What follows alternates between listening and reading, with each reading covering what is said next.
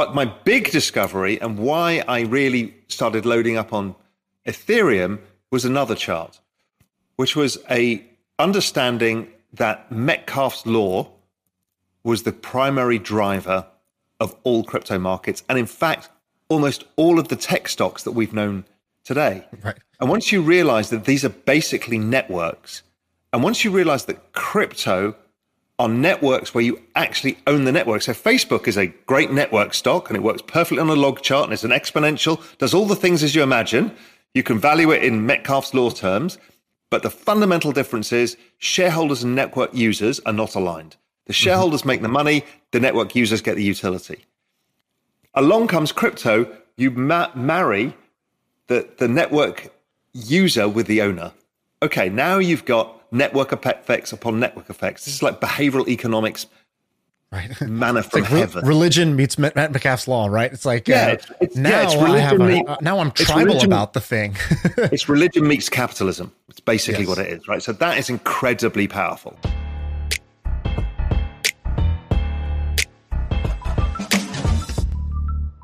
So for those who don't know, you were at Goldman, you started your own hedge fund, and then it seemed like you retired, correct? You retired pretty young. You retired at 36. But I mean, now you have a company now, so you're not, fully retired and kicked back. But no, I've got four jobs I'm doing right now. So right, but you did have a break in between, correct? So like I think it was 2004 when you sort of retired from the hedge fund, and it was like 2014 or something when you launched, Real Vision. So what was going on in between? Were you doing nothing, or you were doing other projects I just don't know about? I was writing Global Macro Investor, but that is a monthly publication. So I don't know why all of you guys do weekly newsletters or daily newsletters. That's hard work. So I wrote monthly. It's big. It's like, well, it started off at about 35 pages a month, and then due to inflation, it gets to about 130 pages a month now.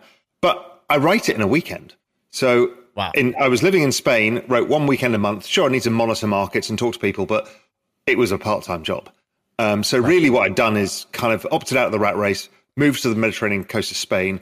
I was growing fruit and vegetables in my garden and almonds and olives and all of that stuff, living the beach life in Spain in the middle of on the side of a mountain in the middle of a national park, having a great life. In the end, you start missing intellectual capital, the people around you. Because most of the year round in a beach town in Spain, work in a bar or restaurant, or they're in real estate, which is fine, but you feel very isolated when your world is global macro.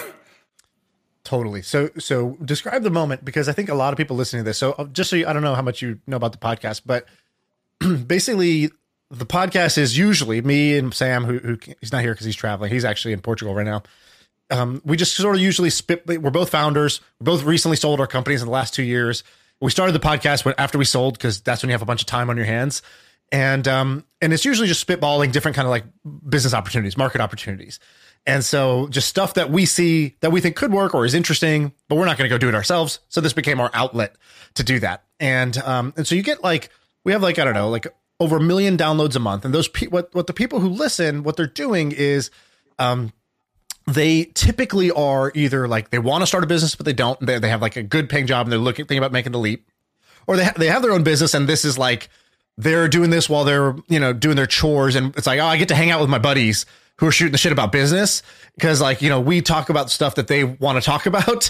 They just don't maybe have the friends around them that want to nerd out about business all the time, and so we kind of had that same thing where you needed that intellectual sparring to feel good.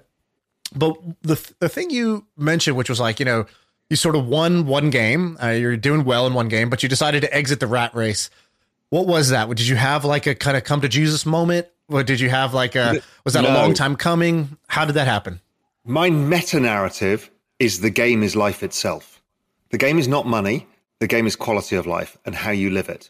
So that was always my objective. So when I was on the tube in London at 5:15 in the morning to get to my desk at Goldman before 6, the reason I did it is because I knew that the next thing I wanted to do was go and live in the Mediterranean. I wanted to have that quality of life. For me, a lot of people think of money as the primary objective.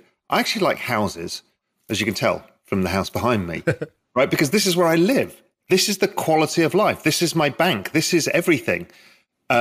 And so I like where I live and how I live. That's why I live in the Cayman Islands. That's why I lived in Spain. They're beautiful places, and I live a quality of life. So that has always been my journey. But what I want to do is I always take steps towards the end game. I kind of live in the future always in everything that I do. So I always have a vision of my future self, or whether that's future state of financial markets, where I think it's going, whatever it may be, I'm always well ahead. And so I then can look, it's much easier to live in the future and look back and say, how do I get here? Than stand here today and go, I want to go forward. It's kind of weird. It's a psychology thing. Hey, quick break to talk about our sponsor today. We're talking about HubSpot and their new AI-powered Service Hub. Okay, so what is Service Hub? Basically, every customer today wants to be talked to in a personalized way.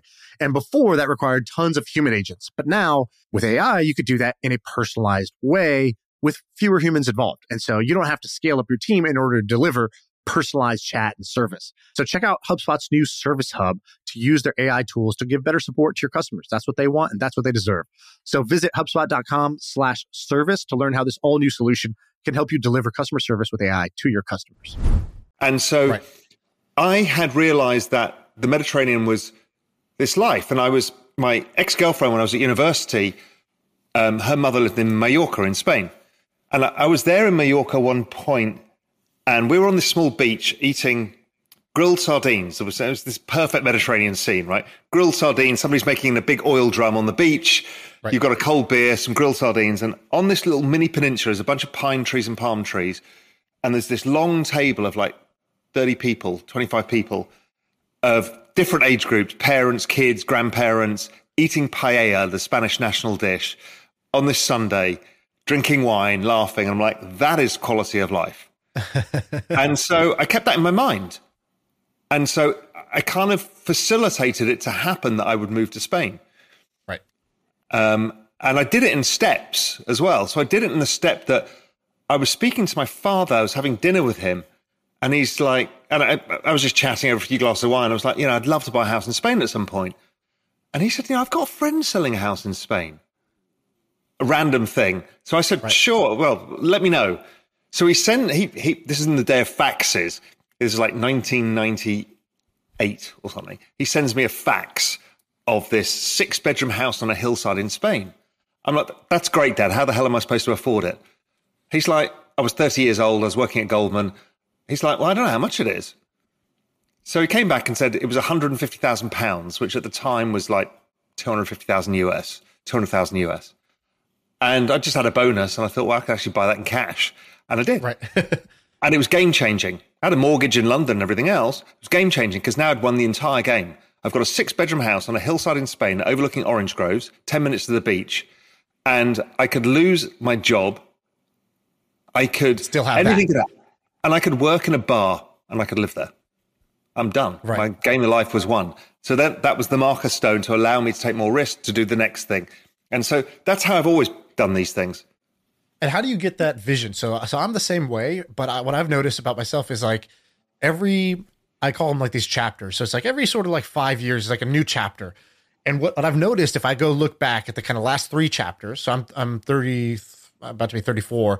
So basically, 3 chapters, I've done 3 chapters now. And each time it was sort of this like fortuitous bounce where I get in touch with somebody and they show me a glimpse into this lifestyle or this kind of like mode that they're in. And then I just can't unsee it. I'm like, why the hell am I not doing that? Right. It's your version of seeing people eating paella, drinking wine at a 30-person table, just enjoying life by the water. And you're like, that's the that's the glimpse I needed to do it. So is that how you also got your vision for the next Yes. kind of like chapter for you? And so the next thing was not, so I'd been in Spain and I realized the thing I was missing was intellectual capital, even though my clients were the world's most famous hedge fund managers, all of these super smart guys, but they weren't around me. They're all around the world. And it was not as easy to get in touch. Twitter wasn't really around. There was less ways to be social online. Podcasts didn't really exist. Right. So, and then I think I probably discovered Tim Ferriss. And another friend of mine, Mark Hart, had gone down this journey of looking at Silicon Valley and entrepreneurship. And that was the thing that I thought, okay, this is the next thing for me. How can I take the entrepreneurial journey outside of, setting up my own research business, which was a one-man band, essentially. I wanted to take that entrepreneur's journey and push myself. I wanted to see what I was capable of. So that was the next thing. And give people a sense. So you're at Goldman. That's a good job. What are you making back then? Basically, like what was your kind of like? Because I think for a lot of people, they're like, okay, some people feel trapped when they're making a high salary at a nice company. They feel trapped. They don't take those leaps. And other people, they'll look at this and say, well, it's easy for you. You probably were making a bunch of money at the time. So yeah, you could take these leaps of faith because you had kind of a safety net. So, but wind the clock back. We're talking almost 20 years ago or something like that. How were you doing financially then versus, at those two steps, kind of like a research firm and Goldman? I've been really lucky. I worked in the banking industry selling derivatives to hedge funds, right? So these are the mega trend of finance, the mega trend of derivative, and the mega trend of hedge funds. So I was doing pretty well. At 30 years old, I was earning more than $1 million a year. But you managed to walk away from that, which is pretty impressive. Yeah, and I first went to a hedge fund. Don't forget. So I left Goldman, went to hedge fund. So I took a risk. Yep. But I used to argue with my boss every time. He used to give me share options and restricted stock. I'm like, thank you, it's worthless. I'd rather have cash. Because how dare you? You should be proud to have equity in Goldman, and that's why we can give you so much more compensation. I said, it's worthless. He said, why do you say that? I said, because it's not money I can spend. So he got really pissed off with me. And then when I finally quit to go to my biggest customer and the biggest customer of Goldman's equity equity desk, the entire equity floor in Europe, GLG Partners, he then called me into his office and goes, Raoul, you were dead right. It was worthless. He said, so I lost it all. I managed to cash in some of it, but I lost millions of dollars to make that move. But I wanted to make that move because I wanted to see if I could run money myself and be a macro investor, because it was another chapter that I wanted to pursue for my own goals. And then let's kind of fast forward till today. So you came on my radar. I think I'd seen Real Vision a few times, but I hadn't. I'm not from the finance world. I'm from the Silicon Valley tech world. And, so we all kind of have our like media sources that we learn from based on whatever industry you care about. Right. And so I had seen it, but I hadn't really paid too much attention. But I saw you start talking about crypto, and this was I didn't realize that you had actually started talking about crypto back in, 2013, 2014. And I went back and I read your old kind of like memos and stuff that you put up screenshots about. So, like you said, ahead of the curve. You have the receipts to prove it. But I think it was 2019 or 2020 where you started becoming very vocal, and then you made the big splash where you were like, I've moved some ridiculous part of your liquid net worth. I think you might have said 50% at one point. I thought I heard you say 90% into crypto. Yeah. 100% into crypto. And so that caught my attention and the attention of a bunch of other people. And so, I know you've talked about this before, but this is a new audience. So give kind of the origin story of how the mind virus of crypto kind of like, what were the steps where you went from like curious to convinced? What was that journey like for you where you put in 90% or 100% of your liquid net worth? My job is to live in the future. So I had lived through the financial crisis and predicted it. I had also lived through the European crisis and predicted it, and had been in Europe and had to buy a generator and food and get cash out of the bank and keep it at home, right? That's how close we were in Spain to losing our entire banking system. And as a macro guy, I knew the issue was leverage. And leverage had meant that we had a unique problem, which was there's a layer of collateral and all of this debt is against the collateral.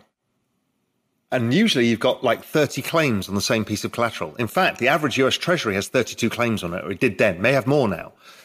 So therefore, who owns what in an unraveling? Who's going to get screwed?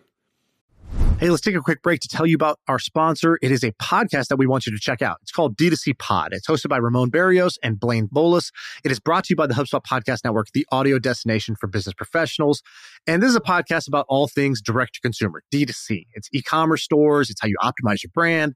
And they're talking with founders, marketers, and the platform creators about all kinds of things that you need to know for D2C. Website conversion, paid ads, Facebook ads, consumer trends, email marketing. If you want to know the stories behind your favorite brands, this podcast is for you. They did an episode recently about scaling creator growth and influencer incentives. I thought it's pretty cool. So check it out. Listen to D2C Pod wherever you get your podcasts. And the leverage was you're talking about government or corporate, or where did you see this stockpile of leverage? I look at total leverage, financial system leverage, government leverage, household leverage, and private sector leverage. Right, so we're at 480% of GDP now, whatever the stupid number is. Right, it's ridiculous. Right. But the problem is that's a lot of claims on the collateral. Mm-hmm. So, because not everything is collateral in the system, only some things are used as collateral. Anyway, so when Lehman went bust, right, everyone's scrambling to find who owns what, and that happens all the time. So I started trying to start the world's safest bank with a bunch of family offices. I thought, we could say a bank that doesn't use leverage, so then people can put assets there, their savings there, and realize they're safe, because it wasn't safe. People in Cyprus had all of their money taken out by the government. Right. So I'm like, okay, I need to do something about this, and I can do something about it. So I started that journey, and a friend of mine called Emil Woods, who was a subscriber to Global Macro Investor, who was running a hedge fund at the time, an ex-Goldman guy, he said, you need to look at Bitcoin. And I'd read a bit about Bitcoin. It's probably 2012. And I wrote the first macro piece on Bitcoin, which is, I think, the thing you referred to, which is 2013. I was just like, I saw it and thought, okay, so we've got two things here. One is this asset, Bitcoin, and that's a scarce asset in a digital world. So that's probably interesting. And secondly, we've got blockchain, which is a recorded ownership of everything. Okay, well, that solves the entire financial system. And this could be something useful for the financial system in itself as a new version of gold. So I backed out that the fair value of Bitcoin with gold at 1,300, using the kind of supply, stock to flow ratio, done badly. I'm no, statistician or econometrics expert, but I kind of backed it out. So it's probably worth $1 million. And then how I like to look at things is, okay, what's the price now? $200. Let's assume, probably rightly, that Raoul is a total idiot. So let's assume he's wrong by 90%. So it's worth $100,000 and it's at $200. That is the best single bet I've ever seen in my entire life. So I bought it and I wrote about it and I held it all the way through till. And when you say you bought it, that's like the first time I bought Bitcoin, I bought $1,000 of Bitcoin, right? So I bought it means what? Like you bought a tiny bit, you bought a medium amount, or you went you put a significant stake for yourself into it? A decent enough amount. And I sold it after a 10X. So I'd done well from it. Sadly, I got divorced in the process, so I halved that. So there was my tax that I don't pay in the Cayman Island. I chose a voluntary 50% tax. So, it wasn't a life-changing bet, but it was a good bet. Now, had I held it on to 20,000 when it peaked, it would have been life-changing. So, okay, so I've been in it. I got out. I was nervous about all of these forking wars and everything going on. I'm like, I don't understand this. Let's wait and see. And then I had talked about it a lot, analyzed it, been involved in it, but hadn't been investing it again until 2019. Started sticking my toes in again because the market had been selling off. I was starting to get comfortable that, yes, that we got a recession coming. This is going to be a useful tool. And then 2020 comes along and I was already positioned for a recession. But, this opportunity was like, okay, if the central banks are going to print like crazy, then that's the opportunity. So I bought a lot of Bitcoin. At that point, I was long bonds, gold, dollars, Bitcoin. And then over time, I started charting Bitcoin versus other assets. And I realized its dominance in performance was so extreme that it made no sense to own other assets, even with the fact that Bitcoin can be very volatile and have periods like now where it's down 50%.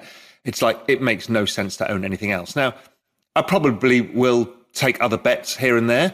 But I think my core strategic, so I was Bitcoin first, then I started doing the work. I was on Twitter a lot.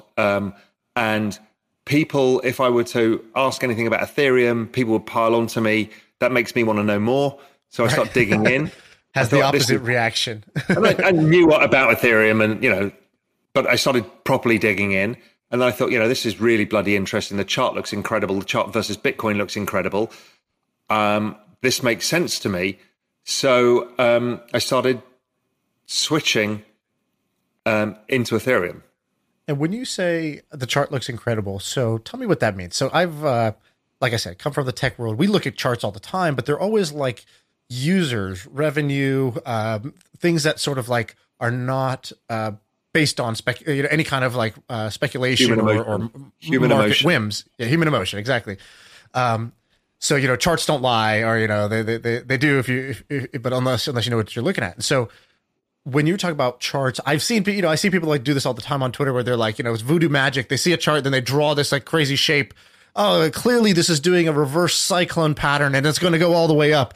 And so are you one of those guys where you actually do the technical analysis and you say, no, the price chart is what I'm looking at, or were you looking at other charts? Both. So, and I'll come on to that. So price chart, I think, is the best guide of what the asset is doing, what its trend is, how people are perceiving it, and where it is versus what you might perceive as fair value. So, okay. You notice certain characteristics, like crypto tends to be exponential in price. So you put it on a logarithmic chart, it starts to make sense. You look at things like copper and lumber, they tend to be mean reverting assets because they get met by excess supply. With high prices lead to excess supply. So right now with oil at $100, everybody wants to make as much oil as possible. So the price comes down over time. It doesn't happen with crypto because you can't. Right. So you need to understand the structure of markets, where the sentiment is. Is it overly bearish? Like a day like today, it got overly bearish. And so suddenly you start to see a reversal. So these kind of things are interesting. But my big discovery and why I really started loading up on Ethereum was another chart, which was a understanding that Metcalfe's law was the primary driver of all crypto markets. And in fact, almost all of the tech stocks that we've known today. Right. And once you realize that these are basically networks, and once you realize that crypto are networks where you actually own the network. So Facebook is a great network stock and it works perfectly on a log chart and it's an exponential, does all the things as you imagine. You can value it in Metcalfe's law terms. But the fundamental difference is shareholders and network users are not aligned. The shareholders make the money, the network users get the utility. Along comes crypto, you marry the network user with the owner. Okay, now you've got network effects upon network effects. This is like behavioral economics, right? Manna from heaven. Religion meets Metcalfe's law, right? It's like now I'm tribal about the thing.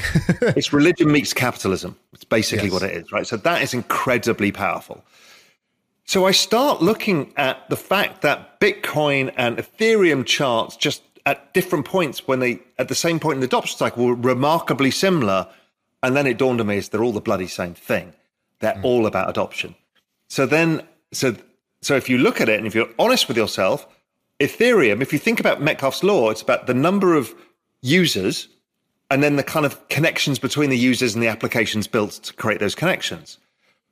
Well, Bitcoin's kind of a one-sided one, which is a bunch of people own it as a store of value, like gold. Nothing wrong with that, but there's not many applications built on it. When you look at Ethereum, it's like, holy shit. I mean, this is like the internet. Right. That moment is like, okay, this is far superior a bet. And so that's why I took that bet. And then I eventually shifted majority into Ethereum and then took other bets in the space to express macro views. Yeah. It's funny. I have 1/10 of the intelligence of you, but I did the exact same pattern. So, heard about it in 2013, bought a little bit, dabbled, sold during when I went to a wedding and my aunt was telling me about how great Bitcoin and Ethereum was. I was like, it's probably a bubble, 2017, 2018. Sold for a nice profit, was patting myself on the back. In retrospect, worst trade I ever made. Should have just held everything. Started buying back in 2019 or 2020. I kind of announced that I had moved 25% of all my liquid net worth into the thing, but that was right before, another run up. And so that became quickly 50-60%. And peers and some people are telling you you're crazy. I'm sure you had the same.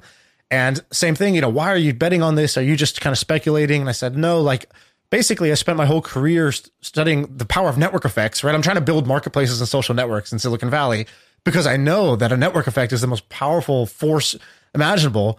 And then I see this chart, this adoption chart of this new money network. It's like, well, if the social network was worth X and the information network was worth Y, and then the merchant network, which is basically Amazon, it was worth Z, then this thing is going to be, the money network's going to be worth a lot. I can tell you that. And so I didn't know much more than that, but I just knew if you can bet early in a network effect that's still going through its kind of adoption curve, you'll do pretty well. And so that was kind of my bet coming from sort of a different take, but ended up at sort of the same conclusion. And I remember being impressed that you were talking about network effects, because I didn't really see a lot of people in kind of traditional finance talking about that at all. And I was like, they're missing the point. Really one of the first people to really start saying, unless you understand network effects, you don't understand what this is at all. Because everyone's anchoring on weird things. Because people listening maybe don't know network effects. So to define it, network effects just describes this phenomenon where let's just take, a language. If I'm the only person who speaks English is not very useful. Same thing with a telephone system. If I'm the only person with a telephone, it's not that useful. But now another person gets a telephone or learns English. Well, English just got more valuable. And then the more people that learn English, the more valuable English is as a language. And so it describes this phenomenon that every participant that joins the network makes the whole network more valuable. So it's like the opposite of like a popular nightclub where everybody who joins makes the thing sort of, diminishes the popularity over time. Network effects typically describe that it gets more valuable at a square, basically, as an exponential, not linear. Now, and then if you think about it in other terms, let's look at Web3 as a network, and a network of engineering talent, right? This is where it gets really interesting. Why is it exponential? It's because there are parts when everybody's trying to hire Web3 talent, right? Every single person I know is, right? And the actual pool of people who are capable of doing it is probably like 1,000. Right. And they're all multimillionaires who don't want jobs. That's the point, is their salaries and the demand for them is exponential. The demand for the network of those guys becomes exponential. Over time, there'll be millions of trained people, and it becomes the network effects. The overall space is very valuable, but the opportunity, that ramp, that's the single most important, interesting part of network effects. Right. And the fact that you can own a share of the network. So even when the network flattens out and is now worth, I think, $200 trillion for the digital asset space, it's currently $2 trillion. That's 100x in market cap. That's huge. We've never had anything like this before.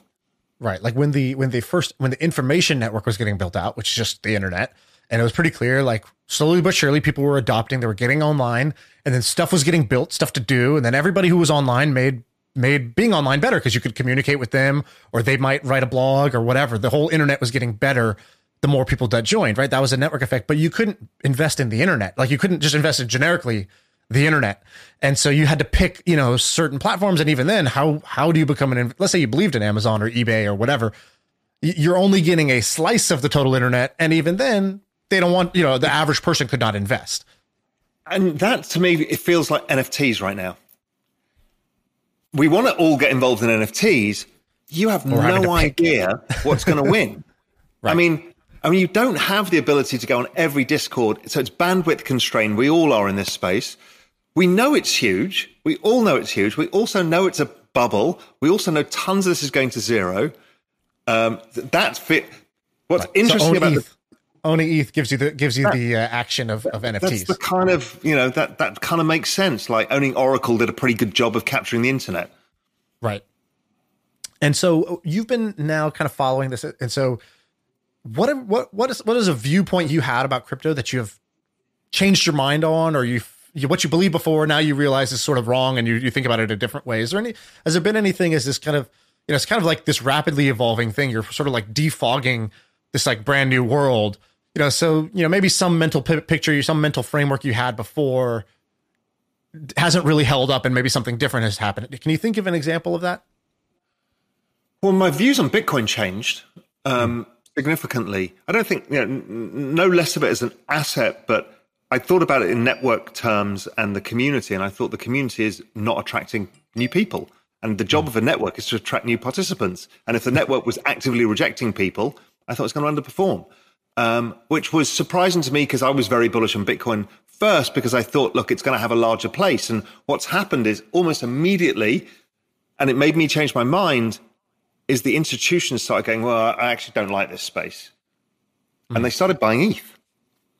And that was so that's new. I haven't really heard that. So tell me about, because you're connected to all these folks, right? Like, they just hedge fund guys, CIOs, whatever, a bunch of different people in that world. They don't want to own an asset where everyone's shouting, have fun, stay poor at each other and putting laser eyes, right? Makes them look fucking stupid and irresponsible with their money. Well, ETH feels like it's a technology play. Yes, it's amusing because everyone's saying GM to each other and all of this stuff, but it's not at war. While Bitcoin was at war with every other network, because, that's what networks do. Religions go to war with each other for the same reason, right? They're exactly the same principles. So, it's the same reason Russia and NATO, they're all the same. They're all networks fighting each other for the robustness of their own network. I get it. So that whole process of seeing institutions getting turned off by it was a big deal to me. I just thought, I don't like this either.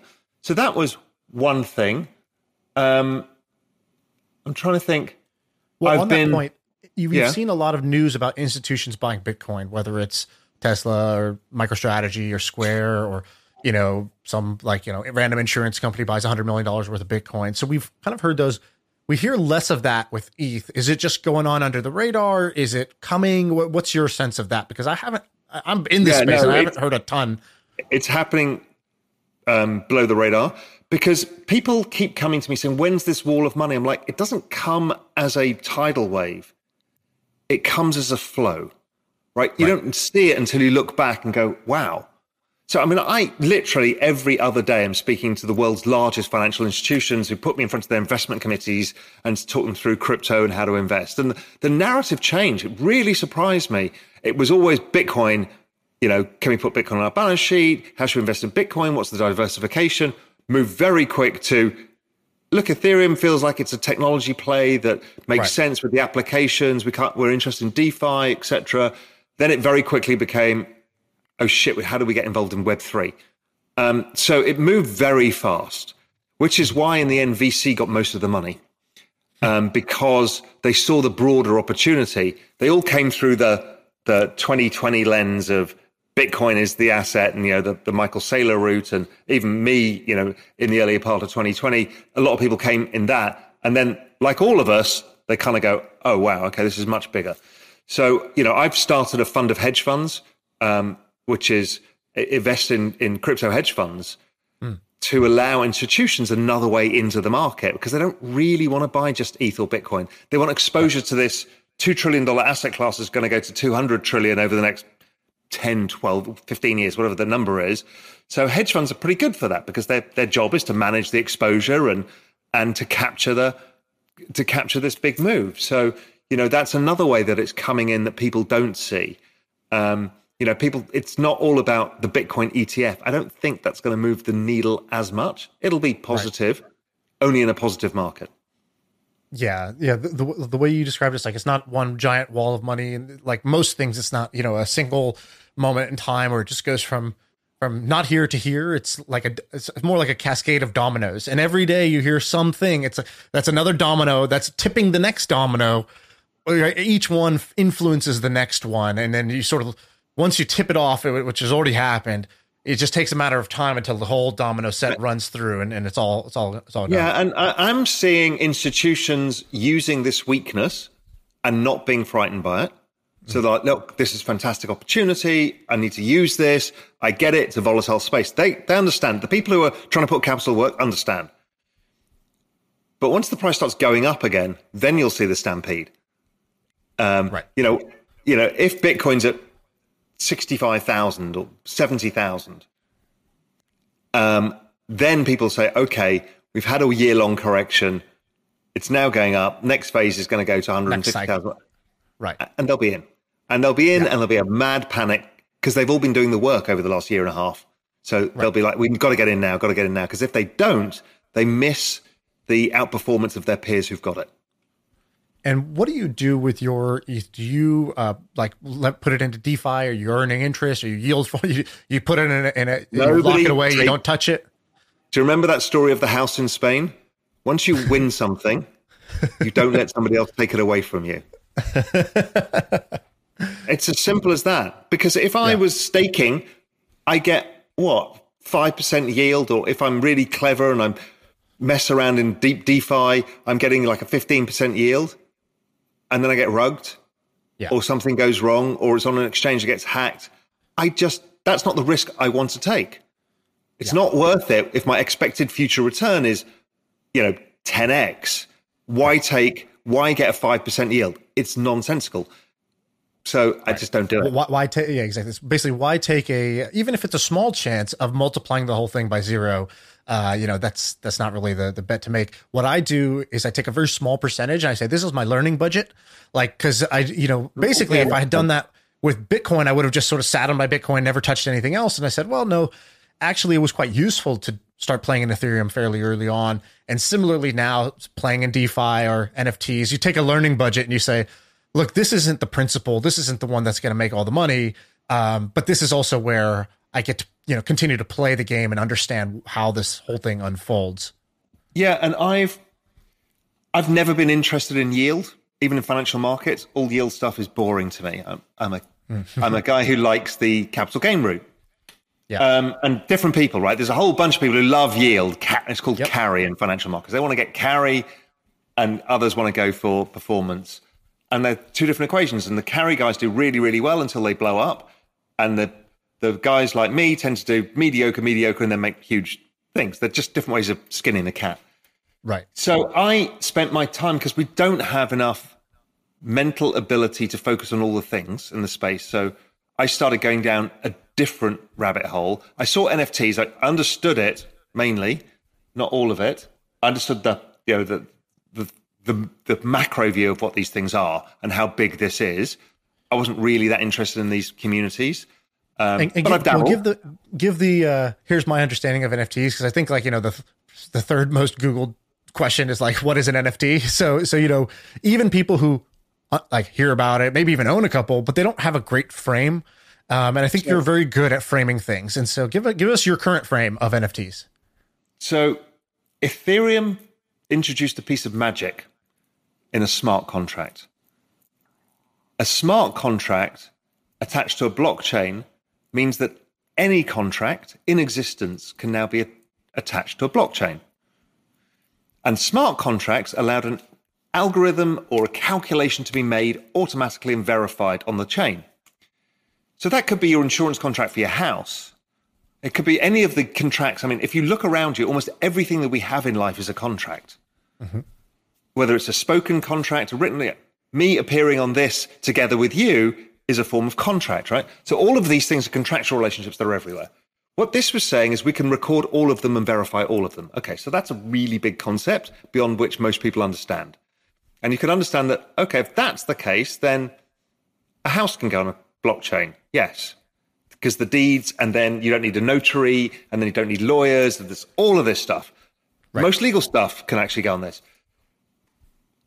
And then the breakthrough is that, okay, we've got another thing that's going on in digital world, which needs solving.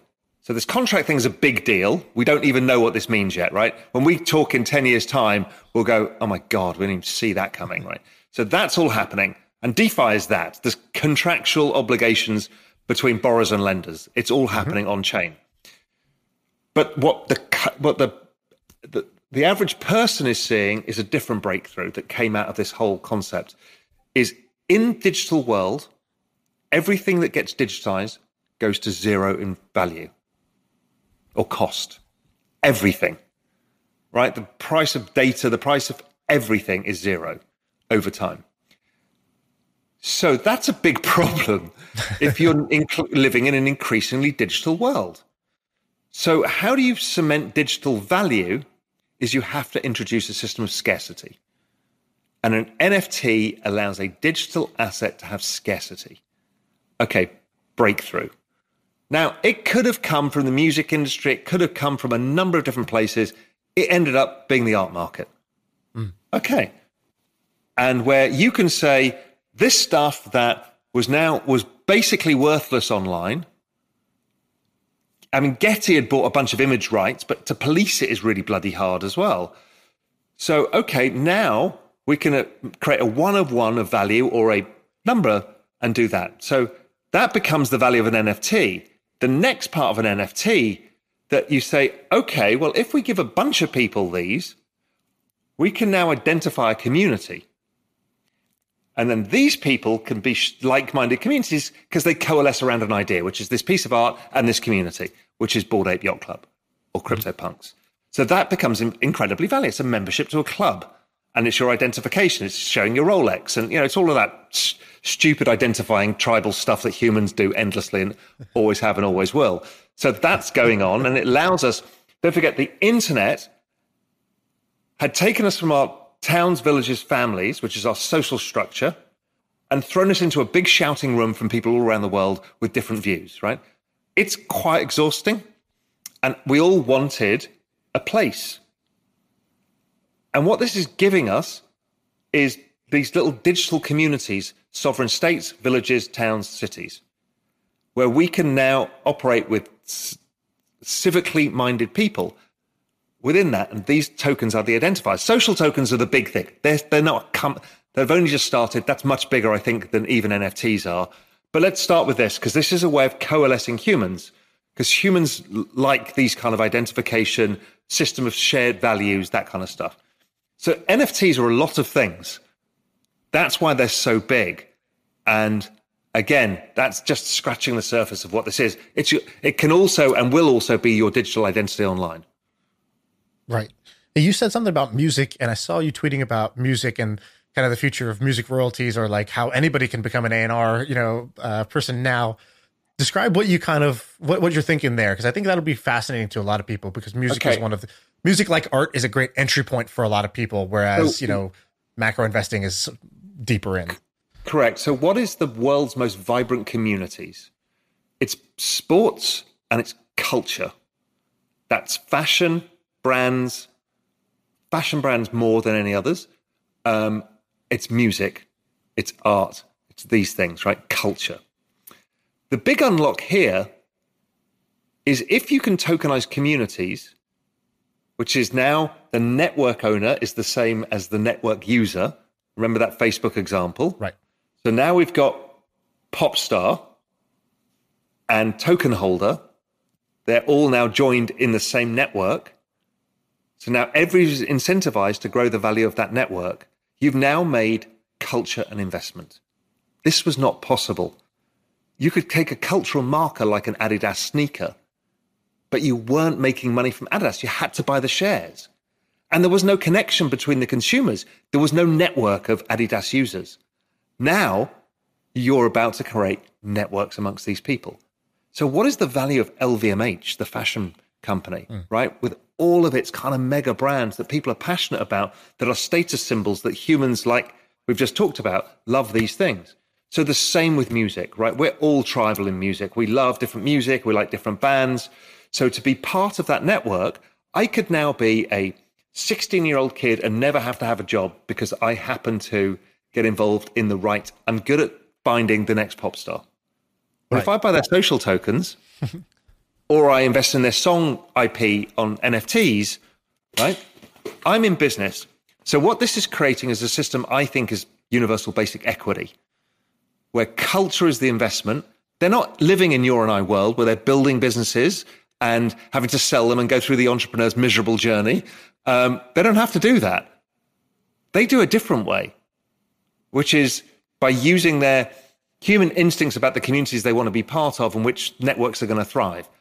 And music is so powerful because it's human emotion, and people, and it's a place in time. And I remember I'm a huge music fan, and I identify music by its year, what I was doing, what it smelt like, what I heard, who I was hanging out with. I mean, everything, right? Music is one of those anchoring things. So just the ability for musicians to now sell directly and have a direct relationship with their fans via social tokens and NFTs is literally a game changer. I mean, there is no way on earth Snoop Dogg would have been able to sell something in small numbers and make $50 million. He's just not that big a star because record labels, because 80% of all the economics of selling music gets taken by middlemen. So he'd have to sell a huge sum to do that. Or he'd have to go on tour. And to make $50 million, that's a big, exhausting tour. He's no spring chicken anymore. These things are, the music industry economics got destroyed by middlemen, and it made the artist have to work harder, take more risk with capital, which is like, I have to go on a massive tour, I have to rent arenas and take these trucks. This changes all of that dynamic, and the metaverse changed it one stage further. Yeah, like the artist had to create scarcity which was basically come to my concert. There's only X tickets, and that's how you can see me. And then they also created status, which was take photos of yourself at this concert and post that online. And that's a big part of the value that you're going to get out of coming to this thing. And then now we have a digital version of that, which is. And so when all these people spoke to each other, the fans, they'd have to go on a Facebook group, and Facebook monetizes them. Right. Right. And if they want to go on tour, they need to go on Facebook and Google and pay everybody. But when you've got millions of token holders, you've sold out 50% of your tour. You've de-risked everything in minutes. It's just, it stops you having to use middlemen all the time. And you talked about two different things. There's like the sort of like almost like the 1,000 true fans, concept where basically an artist can drop something that's rare and exclusive or access to them or their fan club. And it gives the whales, something to go buy that they would, that they're actually willing to buy for more than just a t-shirt. Now you give them something worth buying. And so that's one thing that you could do with it. But the other one is what you're talking about, buying a stream, a part of the royalty rights, a part of the royalty stream. And so that's where, I remember, I remember finding Macklemore, the artist, when he had 2,000 fans. And I was like, this guy's great. And like, if I had actually been able to bet that this guy's great and therefore be a part of his community, he views me as a backer and true believer. And I did. I remember I kind of did a Kickstarter with him or whatever. He pre-sold his album and I just gave him, $30 because go use this to help make your album, pay for some studio time. But he didn't know me. I didn't have a relationship and I had nothing to show for being right. And so now in a world like this, where the 16-year-old kid can say, I think these guys are going to be great. Their price is cheap right now. And I could buy, some of their future. That's kind of exciting. But there's even more magic, because that 16-year-old kid, because he's now financially incentivized to grow the network and make that song a success, is going to make 500 TikTok videos. Yeah, exactly.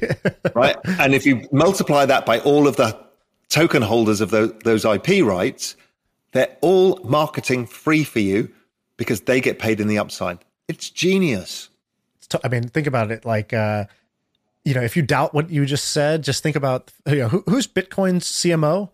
Who's the chief marketing officer there? What's their ad budget? And then how much publicity do they get? Who's their PR person? How much publicity do they get?